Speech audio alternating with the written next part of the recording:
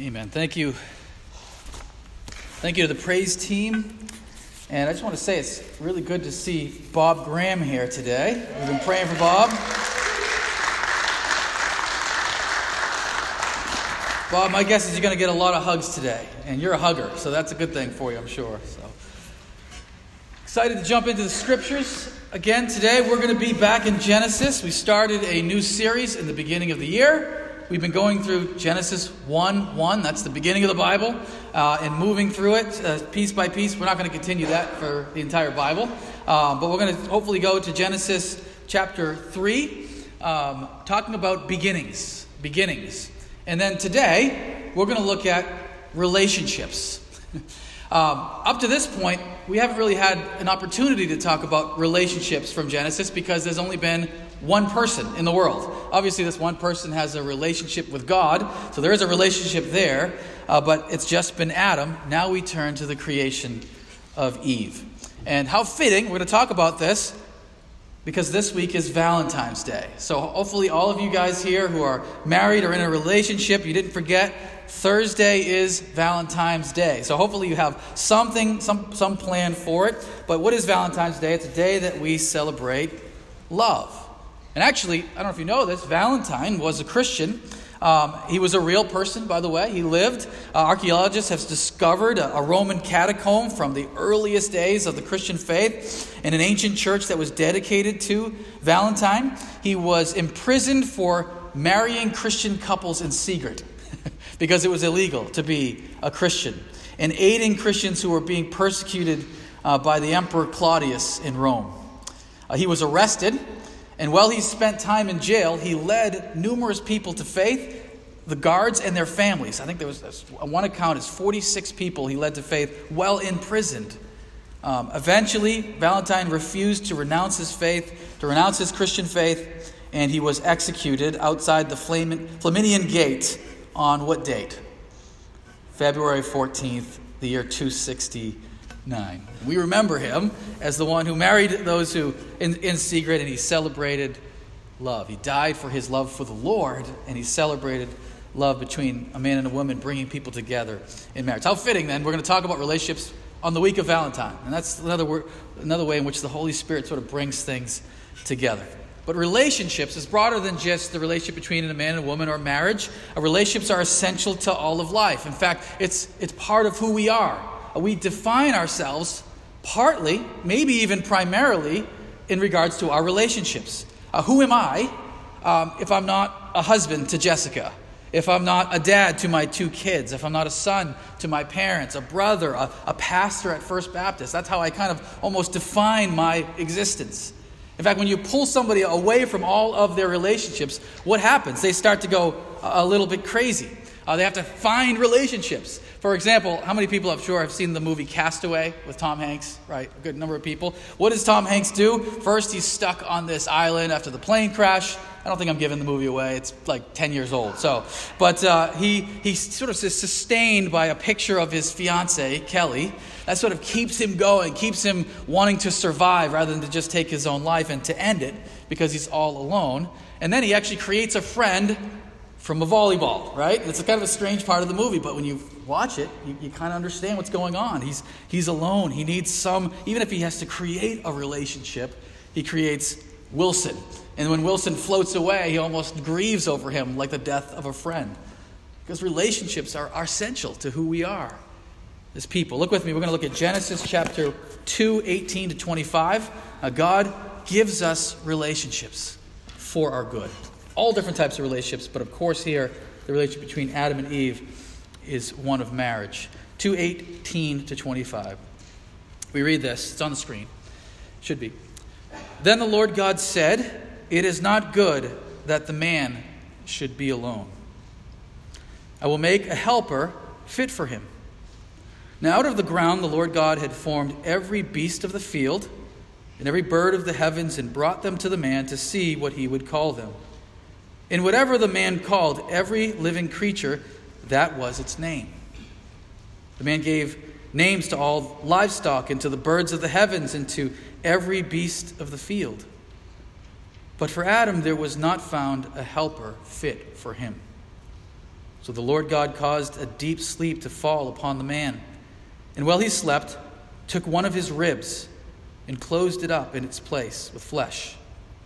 And the rib that the Lord God had taken from the man he made into a woman and brought her to the man. Then the man said, "This at last is bone of my bones and flesh of my flesh. She shall be called woman because she was taken out of man. Therefore a man shall leave his father and mother and hold fast to his wife, and they shall become one flesh. And the man and his wife were both naked and were not ashamed." God creates and gives us relationships for our good. There's an outline in your bulletin. If you want to follow along, take notes, just see where we're going, feel free to do that. But first, relationships are part of God's good creation. They're part of God's good creation. We see that in verses 18 through 20. God sees relationships as good. For those of you who have been with us since the beginning of January, what have we seen? After each day of God's creation, what does he say? God sees that it was good. God sees that it was good. 6 times. Except for the last day, he actually adds a word. He sees, after creating human beings, he sees that it is very good. All of creation is good. This is the first time we find in the beginning of the universe, and we see in the Bible here, something is not good. It's not evil, but it's not good. And what is it? We see in verse 18, "It is not good that the man should be alone." Relationships are good that God gives us, and he recognizes to be alone is not a good thing. So what does God do? He seeks a helper for the man, a helper that's suitable for him. Now, if you know that the helper is going to eventually be Eve, and let me just say, helper is not a derogatory term. It's not a lesser term. In fact, later on in Genesis, that word for helper is used of God. God is our helper. So it's actually a very prominent term. They're equals. Here is God looking for a helper, a suitable helper for Adam. And so what does God do? He creates the animals. It says he had created them, and he brings them to Adam so that Adam could name them. And that's pretty significant, actually. Why name them? To name something means you have a certain relationship with it. You don't name a stranger. You don't name some animals in the wild. You name what? You name your pets. You name your kids. There's an intimacy. There's a relationship, even a friendship with that thing. And there's certainly a relationship, one of authority or responsibility at least, over that which you name. But all the animals are brought to Adam, and as we read, no suitable helper is found. Animals are great. They're great companions. They make great pets. I've had pets almost my entire life, but they fall short of that true suitable helper, that companionship that Adam needs in the garden. Granted, we're meant to love animals. It's always been said, dog is man's best friend. That's kind of true. I love my dog. But when you think about it, dogs are easy to love, as are other animals. Maybe not cats. Cats aren't so easy to love. But dogs are easy to love. Sorry for our cat people here. But dogs are easy to love. But here's what people say. I like dogs better than people. Well, of course you do. Dogs love unconditionally. They don't hurt your feelings. They don't abandon you and choose another person. That's what people do because we're on equal setting. It's not good for man to be alone. And it's interesting. He's got Here's Adam. He's got paradise. Literally. That wasn't even in the slides. Josh decided to throw that up. I wonder what you guys were laughing about there. But anyways, he has paradise. Throw the paradise picture up, Josh, please. He has paradise. This is not necessarily Eden because there's no pictures of Eden. But can you imagine what it would be like to live in Eden, whatever it is? We know this. He's surrounded by food and trees and fruit, by these animals that are not attacking and eating him. He has literally paradise. But he's alone. And paradise by yourself is not paradise. In fact, paradise by yourself ultimately would become more like hell. To be completely alone. Relationships are not part of the fall. Relationships are part of God's good creation. You notice the Bible begins in a garden with Adam alone. And how does the Bible end? With a city, with people living together in community with each other. What happens when you're alone too often? It leads to depression. It leads to a lack of accountability. You fall deeper and deeper into whatever sin. In fact, what is the greatest punishment, besides maybe capital punishment, death? What is the greatest punishment you can give somebody? That's what we look at today. I mean, we take people who are surrounded by murderers and rapists and child molesters, and all these horrible, we put them in prison. And if they do something really bad in that context, what do we do with them? We put them in solitary confinement. We see that as worse than being surrounded by violent people. This is the worst punishment you can possibly give someone, to make them completely alone. I mean, if you've seen the movie The Count of Monte Cristo. Anyone? I love the movie with Jim Caviezel. Of course, it's based on the book. I don't know if this quote's in the book, though, so I wanted to refer to the movie. Edmond Dantes, played by Jim Caviezel, is locked up at the Chateau d'If for years, completely by himself. For once a year, they take him out and they beat him. And eventually, he meets up with a fellow inmate who has somehow found a way to crawl into his cell. And Dantes says, "There are 72,519 stones in my walls. I have counted them many times." And his companion, he calls him priest, who's been there even longer, says, but have you named them yet?" That's what being alone does. It drives you insane, because it is not good that man should be alone. Now, I know what some of you might be thinking. Rick, I'm an introvert. The thought of living alone in that paradise, that sounds great to me. I know, because I'm an introvert as well. I get it. But introverts, friends, they recharge when they're alone. Yes, it feels good to be alone in some ways. You prefer it. But even you and me, because I'm an introvert, you need balance. To truly be alone all the time would not be paradise. Perhaps even more so as an introvert. You need those relationships that God gives us. Yes, we need times to be alone. But what do those times alone do but only recharge us to be better when we're with others? To be more loving, more serving, more encouraging. What did Jesus do? He would be alone. He'd spend the night in prayer alone. He went out to the desert alone for 40 days, only to come back and do ministry to care for others.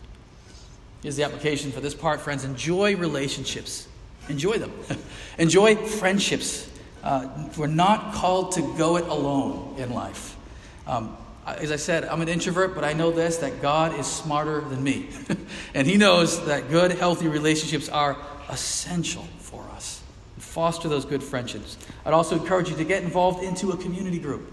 As a church family, we're supposed to be encouraging deeper relationships. And certainly on Sunday morning, you can only get so much with a peace be with you and moving on. You need more than that. How do we grow deeper in relationships with one another? We get together throughout the week into different groups, study and pray, and fellowship with one another. Welcome others in. Community relationships is not just for us. This is the problem with a lot of churches. They become very cliquey. If you're not part of the inside of that group, you feel like an outsider, you're never welcomed in. That's not good. We're always supposed to say, come in, you're welcome. We want, as a church, we want to have multiple entrances. And not just our building, which we do have in our building, but we want to have multiple entrances in terms of relationships. All our community groups are open year-round, anytime you want to come. Our ministries are open. Sunday morning, of course, is open. Anything we do, we want to welcome and say, come and be part of the relationships we have here as a church family. Friends, it would be great if nobody in our community, in our larger community, feels lonely and in despair. They know that there's a church that they're welcome to go to. Relationships are part of God's good creation. At 21 to 23, though, marriage is the first human relationship. The first human relationship that God creates. God creates Eve. I think that's important, friends. Animals are not the answer of companionship. They're part of it. That's why God made them, and that's good. But it's not the whole picture. Notice how God creates Eve. He does it different than He does everything else. He causes Adam to sleep, and then through his rib, through his own flesh, He creates his wife Eve. You wonder, why did He use a rib? I like what Matthew Henry says. Matthew Henry wrote in the end of the 1700s. You'll like this if you've never heard this before. Women were created from the rib of man to be beside him. Not from his head to top him, nor from his feet to be trampled by him, but from under his arm to be protected by him, near to his heart, to be loved by him. I think there's some wisdom in that. He creates Eve from his side. How many of you have seen the picture by Michelangelo of God creating Adam? You may have not have noticed, if you look closely at the picture, under God, the picture of God the Father, which, that's not what God the Father looked like, but under the picture at least, what do you see? You see Eve. So even in creating Adam, God already has in mind that he would create a suitable helper in his wife Eve. By the way, just as a little side note here, some of you may have heard the idea that men have one less rib than women. It's not true. So if you don't spread that, all right? If people say, oh, look, see the Bible, it's proof that no, it's not true. Men and women have the same number of ribs. But we see here that the two, Adam and his wife Eve, are intimately connected. God brings Eve to Adam's side. I've heard it described almost like the father of the bride. Here's God, proud father of Eve, bringing his daughter to his son Adam. And almost like the clergyman, the one who's ordaining it. Or this whole thing, God sits as they're united. Adam's response is great. Adam's response begins with, at last. At last. He's been spending all this time naming the animals and looking at them and saying, this is great, I like lions, but that's not my suitable helper. This bear and this whatever, gazelle, great, love these are amazing animals, but it's not a suitable helper. Until he finally sees his wife Eve and says, at last, my own bone and flesh taken from me. Actually, the English word woman and man is actually pretty close to the Hebrew. The Hebrew is ish and isha. So actually the words are very similar. She was taken out of man, so isha was taken out of ish. It's actually pretty similar actually in the Hebrew. But marriage is, as we see here, the first and perhaps foundational relationship. Now, very important, it's not the only relationship. We have a whole network of relationships. The Friday morning men's group was just studying 1 Corinthians 7, which talks about singleness. And very importantly, it says singleness is a gift. Marriage is a gift. Singleness is a gift. Some people have the gift of marriage. Some people have the gift of singleness. They're different. Both are raised up. Both are considered honorable. Both are considered good.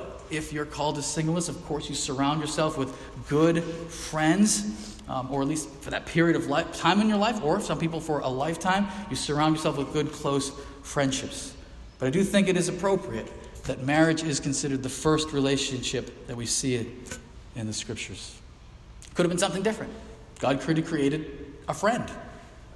He could have created a leader, an authority figure over another. He could have created Adam's daughter from the dust or something. Or a priest, a pastor over the other. But he doesn't. He creates a wife. Because this relationship is foundational. Actually, when you think about it, other relationships literally come from marriage. Literally.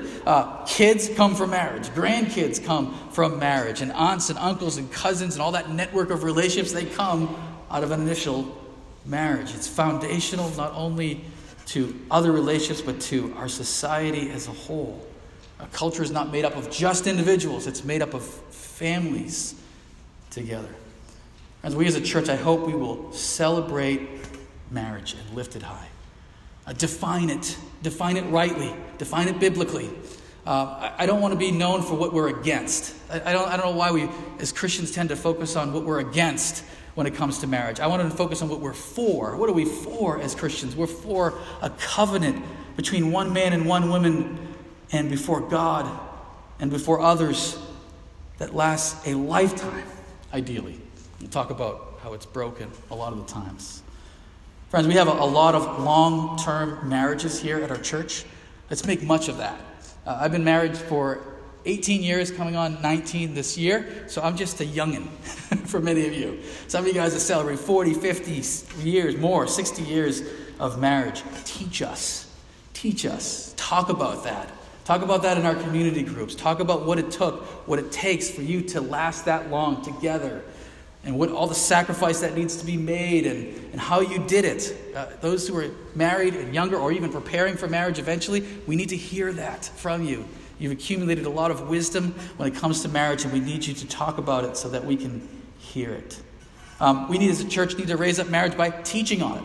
I'm doing that this morning, but regularly teaching about what marriage really is. That it's not just this momentary, flighty feeling. It's a long commitment that takes great amounts of love and sacrifice. Pray for marriages. Pray for marriages, friends, especially marriages that are hurting right now. If you're married here, guard your marriage. Guard it, protect it. The devil loves to attack marriages. If that's a weak point in your spiritual life, he will go right for it. I can guarantee you that's the case. Guard your marriage. And I'm thankful that we officiate marriages here too. I have a wedding coming up in April. I'm excited about that. Get to bring two people together. It's not going to be here at the church. It's going to be over at Winnie Kinney, but get to officiate, to stand over a wedding. A wedding is a powerful picture of God and his bride, the church. God's love for his people and his people's commitment to him. This is what I say actually at weddings. This is sort of the traditional statement of marriage and its definition. I just want to read that to you and how it pictures Christ for us. So I begin a marriage by saying this. Dear family and friends, we're gathered here in the presence of God to join this man and this woman in holy marriage, which is instituted of God, regulated by his commandments, blessed by our Lord Jesus Christ. Christ blessed marriage as a good thing and to be held in honor among all people. Let us therefore reverently remember that God has established and sanctified marriage for the welfare and happiness of mankind. Jesus Christ has declared that a man shall leave his father and mother and cling unto his wife. Through his word, he has entrusted those who enter into this relation to cherish a mutual esteem and love, to bear with each other's infirmities and weaknesses, to comfort each other in sickness. We've seen that happen in our church, bearing with each other in sickness, trouble, and sorrow, in honesty and industry, work together, to provide for each other, to pray for, and to encourage each other. Thankful for marriages. Friends, I'd also say, do we have, of course, broken families? Yes. It's a painful reality of a sinful and fallen world. But we need to see the standard. We need to continue to lift up the ideal, continue to recognize that God calls us to this.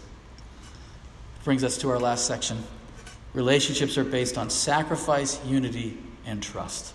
Sacrifice, unity, and trust. Look at this last section, verses 24 to 25. He gives a little explanation about this relationship here. Actually, this is Moses, or whoever is sort of compiling together Genesis, his little addition here. This isn't part of the story. The first part in verse 24. He's explaining, he's drawing an application from this story. He says, therefore, a man shall leave his father and mother and hold fast to his wife. There are no mother and fathers yet. This is an application for those reading this story later. This is sort of a parenthesis, but it's an important one. Therefore means I'm drawing the conclusion from this whole story about how this applies to later generations that are to come. This is the result of this story. He says a man leaves his father and mother. That's another relationship. Mother, father, parental relationship with a child. He leaves that relationship. There's a sacrifice that is sort of made there, a breaking of the primacy of one relationship for the good of that child so that they can engage in a different relationship going forward. And then do what? Hold fast to his wife, cling to, unite to, and they become one flesh, which is a statement of their unity together, spiritually and physically. And then this sort of maybe seemingly sounding a little strange to us, verse 25, back to the story. The man and his wife are both naked and are not ashamed. So what is that all about? They're just laying there naked in the garden. It may seem sexual, and it is. That's part of what's going on, certainly. Don't take that out of it. But it is certainly more than that as well. They're innocent. There's nothing to be ashamed of. There's no sin in the world. They're vulnerable with one another. They're trusting one another. They're open to one another. There's nothing to hide. This is the picture of creation. I like what the NIV Study Bible says about this. Chapter 2 ends with harmony between God and creation, between God and the human couple, between the couple and creation, and between man and the woman. There's harmony throughout all of creation as they lay there vulnerable, trusting, and open with each other. Friends, in a perfect world, This would define all relationships, right? In a perfect world. All relationships would be based on sacrifice. What is best for the other person? Not just marriage. We're talking about relationships in general now again. What is best for the other person? Certainly the parent here is saying, I'm the primary relationship in my son's life or daughter's life, and now I'm giving that up so that they can engage in something that's good for them. There's a sacrifice made there. We certainly see that with a husband and wife, Ephesians 5. Husband, are you willing to lay down your life for another? Are you willing to sacrifice yourself for your spouse? And even friendship, what did Jesus say? Greater love has no one than this, that he laid down his life for his friends. Are you willing to give up everything for someone else? What is best for them? That's what a relationship is ideally based on. In a perfect world, relationships are based on unity. That we're bound together by more than just, hey, we both like basketball, or we both like a certain author or something, or we're both part of the same ethnic identity. Based on something deeper than that we're human beings together. And certainly we are Christians together in Christ. And relationships are based in a perfect world on trust. On trust. Naked towards one another. Not physically, I would recommend, unless you're married, but certainly spiritually open to one another. Are you you? In a friendship, let's take a friendship. Are you able to just be yourself? Are you able to be vulnerable, to be honest, and to be open? That's what, in an ideal world, this is God's plan. This is God's calling for relationships. You take him out of the picture, and problems arise. What happens when this is not the case? We don't live in a perfect world. We live in a sinful and broken world. Yes, relationships were created as good, and we're not meant to be alone. But look around you, and what do you find? Lots of loneliness. Lots of abandonment. Lots of people who have been hurt by others. Yes, marriage is the first and the foundational relationship. It's also the most difficult, the most broken, and the one that leads to perhaps the most conflict. The divorce rate, last I checked, is at 46%, which means about half of all marriages end by the couple saying, we just can't do this anymore. They're not based typically on sacrifice. Our relationships are often based on selfishness. What can I get out of this? They're not based on unity, but oftentimes on similarity based on some superficial thing. They're not based on trust, but often deceit. Friends, here's the good news. Jesus died to redeem sinners. He died to reconcile us to himself and to one another. Christ died on the cross naked and exposed, forced into vulnerability, forced into shame, because he took our place on the cross where we deserve to be, so that we can receive his righteousness and be clothed in his goodness. Friends, we look at relationships around the world, we see brokenness, and that should point us more to our need of a Savior and our need of Jesus, who sacrificed for us so that he would be united to us and that we could trust him for all eternity. He died to redeem us. Friends, God gives us relationships for our good. It is not good for man to be alone. When we think about this, friends, I want you to think about the local church. Why are we doing this together? If you are a Christian and you follow Jesus, you can say, I can do this on my own, right? Just read the Bible every day, pray to God every day, try to live in line with the scriptures, and I don't need a church for that. And there are plenty of Christians who are out there who do that, so I don't need a church. Why do we need to be together? Because God gives us these relationships, and when we as a church gather, what are we doing? We're getting ourselves, in a sense, more and more like what we were created to be. We're shining forth the relationships that God has made across cultures and ethnicities and races and ages and different personality types. Think about it. If you look around this room and you look at all the diversity in this room of ages and ethnicities and personality types and all that I just said, what would bring us together outside of a church? Do you think this group of people would be hanging out with one another on Friday nights, talking and, whatever, eating? Probably not, right? But Christ brings all of us together, and that's what the church is. Understand, we're on a journey. Churches are not perfect, and our church, First Baptist, is certainly among the not perfect churches because that's all there is out there. We haven't arrived yet, but hopefully, friends, this is what we do as a church. We're growing in maturing relationships that are based on sacrifice and trust and unity. They're based in calling those who are lonely into fellowship.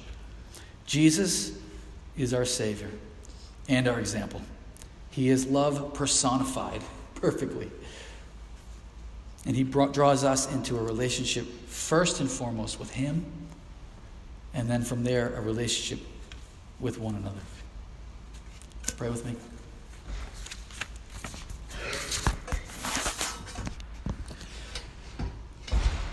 Our gracious Father in heaven, thank you so much for your word that gives us clarity and guidance as to how you have made us as human beings and what you call us to.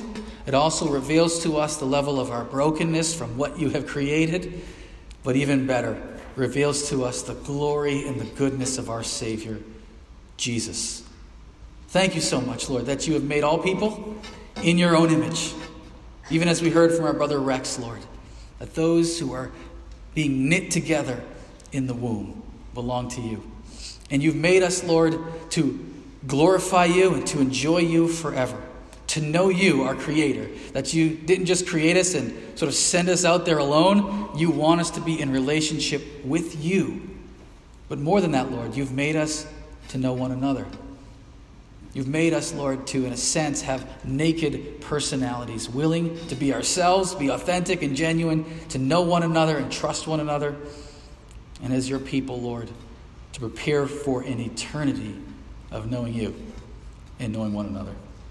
Help us as a church, Lord. We're on the journey. We're not there yet. We're growing, and we pray, Father, by your Holy Spirit who dwells among us, help us to continue to grow deeper in love with you and deeper in fellowship with each other. We pray this in the name of our Savior, the Lord Jesus Christ. Amen.